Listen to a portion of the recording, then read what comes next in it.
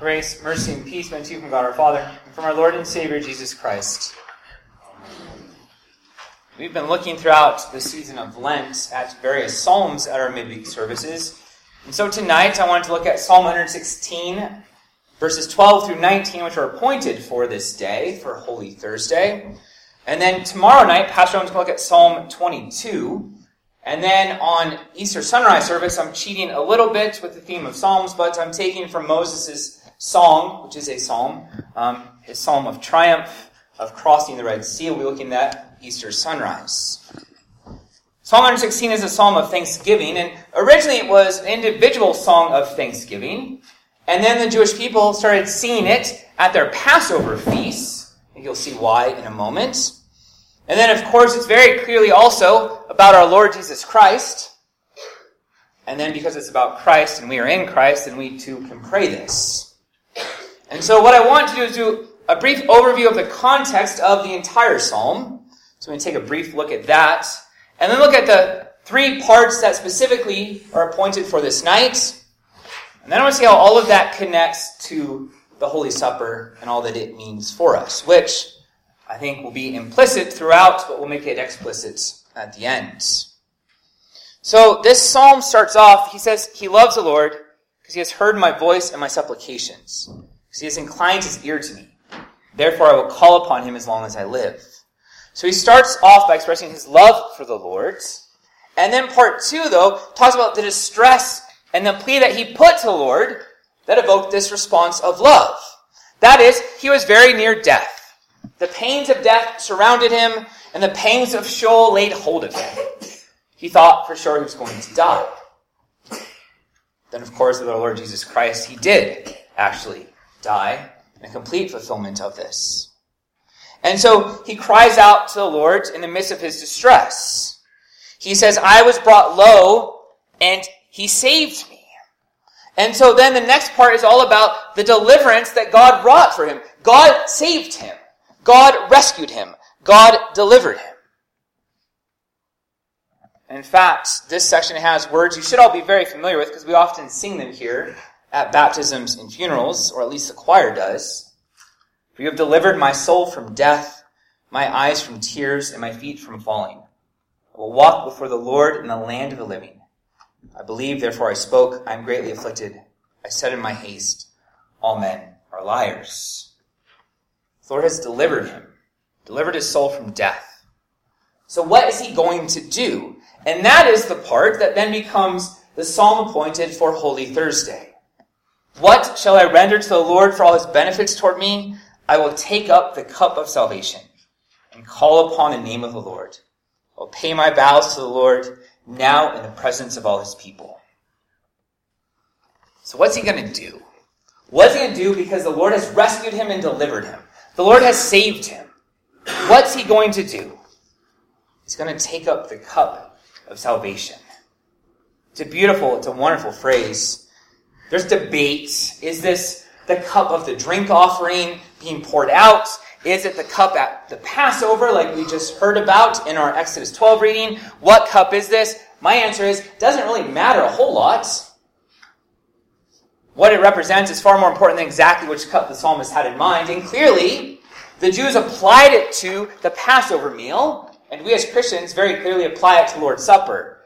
So whether its original intent was the drink offering, it's been applied in various ways, and I think that's good and proper. It's a beautiful imagery. We're going to look more at this tomorrow at the noon service. Jesus from the cross says, I thirst. And we're going to look at all that that means for us and our salvation. One of the things Jesus does is he drinks down the cup of wrath that God gave him. He drinks it down to the last drop. The judgment and anger and wrath of God that should be against you and your sins, Christ suffers for you. He bears the very torments of hell on the cross that you might be saved. So he takes that cup of wrath and he fills it with blessing. That is our very cup of salvation. So when you take up the cup of salvation, you must, what else are you going to do?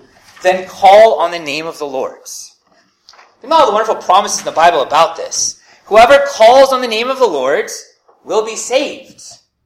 Many of us were taught that at a very, very young age, whoever calls on the name of the Lord will be saved.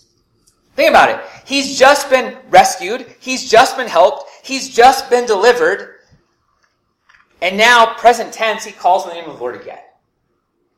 Because when the Lord rescues you, when he delivers you, when he gives you his blessing, faith immediately cries out to Christ over and over and over again.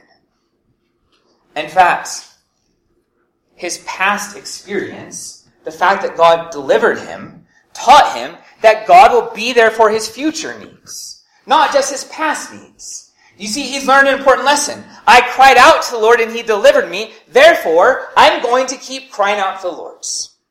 I will call on the name of the Lord. I will lift up the cup of salvation, the cup of blessing, because I know that Christ is going to rescue, save, and deliver me. Instead of wrath, I receive blessing. And then he continues, though. And it seems a little odd, a little disjointed, but he goes on, precious in the sight of the Lord is the death of his saints. O Lord, truly I am your servant. I am your servant, the son of your maidservant. You have loosed my bonds. I will offer to you the sacrifice of thanksgiving and will call upon the name of the Lord. I will pay my vows to the Lord now in the presence of all his people. His experience of crying out to God and God answering his prayer has taught him another important lesson. He's convinced now that God actually cares about him.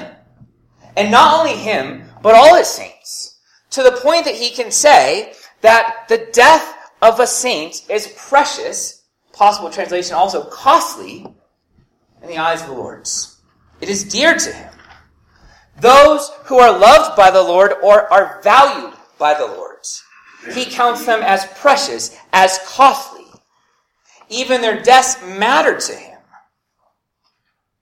He does not take their deaths lightly, nor does he disregard your despair. That is what the psalmist learns. He learned, I called to the Lord, he answered me. I'm going to keep calling to him. Why? Because he actually cares. It's an astonishing thing. So many people that you're going to meet all over this town, all over this county and state and country and world, they don't believe there's actually a God who cares for them. They don't. They have no idea. And if you explain this to them, it would boggle their minds. Because in their mind, God is very indifferent if he even exists at all. He's just kind of there. And yet the psalmist says, not only does God care, he doesn't even take your death lightly, but treats it as the most precious and valuable thing to him. And so he says, you are the Lord's servants. And if you are the Lord's servants, that means he's loosed your bonds, including the bonds of death.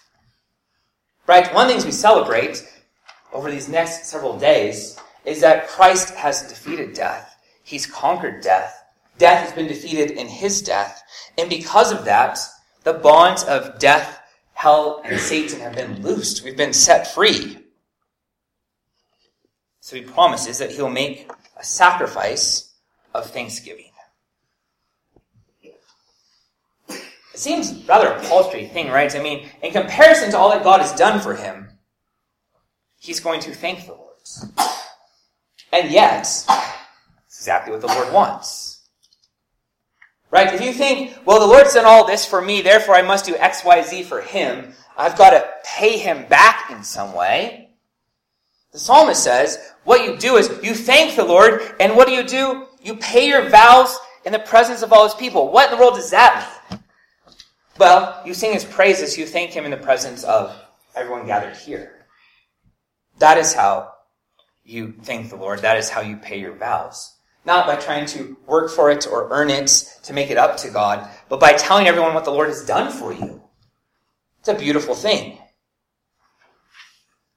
And it ends very simply. In the courts of the Lord's house, in the midst of you, O Jerusalem, in the midst of God's people, in the midst of the saints, praise the Lord, or one Hebrew word, hallelujah. That's how he ends it. I'm going to tell everyone the good things that God has done for me. That is how we praise the Lord. And that's why Paul will pick up in the New Testament and say, when we sing psalms, hymns, and spiritual songs, we sing them to one another. to encourage and strengthen one another in the faith so that we might hear the good things God has done for all of us, and we might be reminded and remember that God keeps his promises. He does not disregard our desperation, that those he loves, he values. So, it should be obvious, I think, by now, why this psalm and why these last few verses are chosen for this holy night. Because you cannot think about the psalm and lifting up a cup of salvation without thinking about the Holy Supper. I think for a Christian, it'd be near impossible if you constantly receiving the Lord's Supper that you read the psalm and not think, hey, that sounds an awful lot like the Holy Supper Christ has given to me. Now, a couple notes on the Lord's Supper. We sang so far 2 beautiful hymns that summarize the supper perfectly. I mean, if you want to learn about the Holy Supper, go and read those hymns and read the small catechism. I mean, you'll know pretty much, honestly, everything you need to know just from those 3 things. But one thing I want to say about it is that so many Christians try so hard to try to understand the Lord's Supper. It is, as we sang, it's a mystery. There's a mystery to it. Christ's body and blood are present with the bread and wine, and we don't have to explain it. We just don't. Jesus said, this is my body, this is my blood, and we say, thanks be to God. So many Christians get caught up in trying to explain this that it loses a sense of awe and mystery for them, and then they just reject it altogether. Well, it can't be that. It doesn't make sense. Jesus didn't say it had to make sense to you. We call it a sacrament because sacrament means mystery. It is mysterious.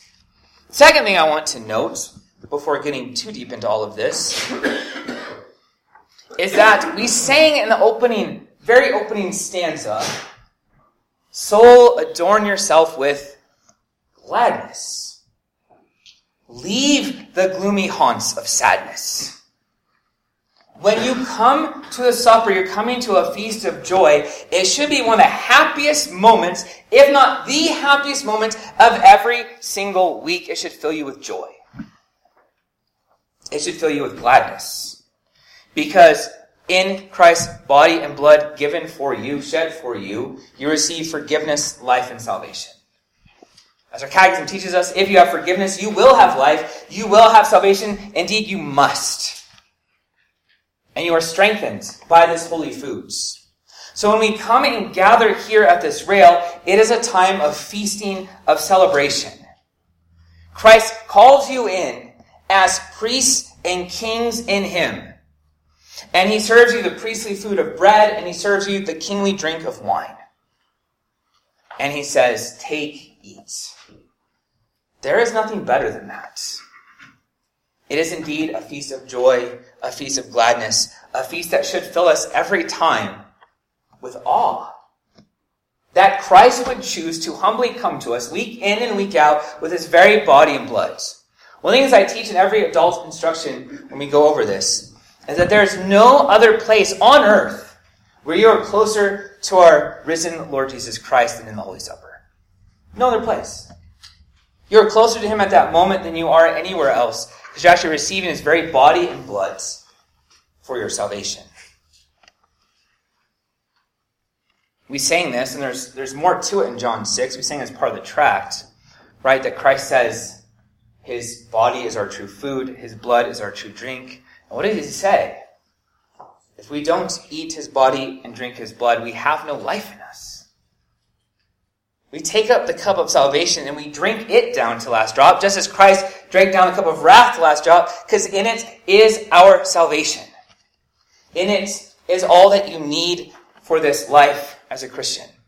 When you have God's word and God's sacraments, you have all that you need. It's wonderful. It's astounding.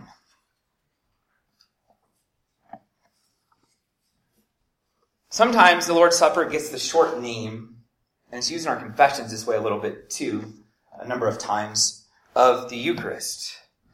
Now, modern Lutherans don't use that term a whole lot because it's been greatly abused and misused, but it comes from Jesus' words. On the night our Lord Jesus Christ gave thanks, right?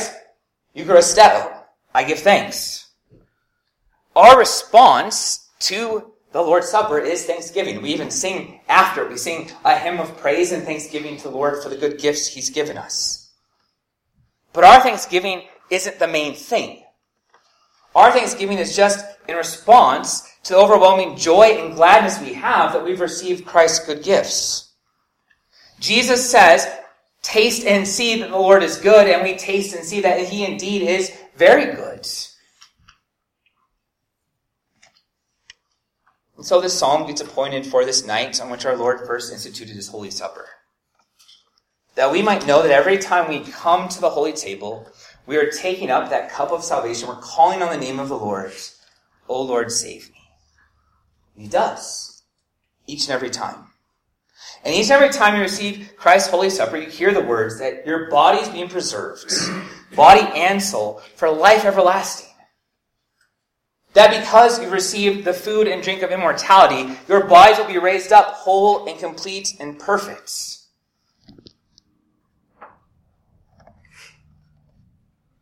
What shall I render to the Lord for all his benefits toward me? I'll take up the cup of salvation and call upon the name of the Lord. I will pay my vows to the Lord now in the presence of all his people. Precious in the sight of the Lord is the death of his saints. O Lord, truly I am your servant. I am your servant, the son of your maidservant. You have loosed my bonds.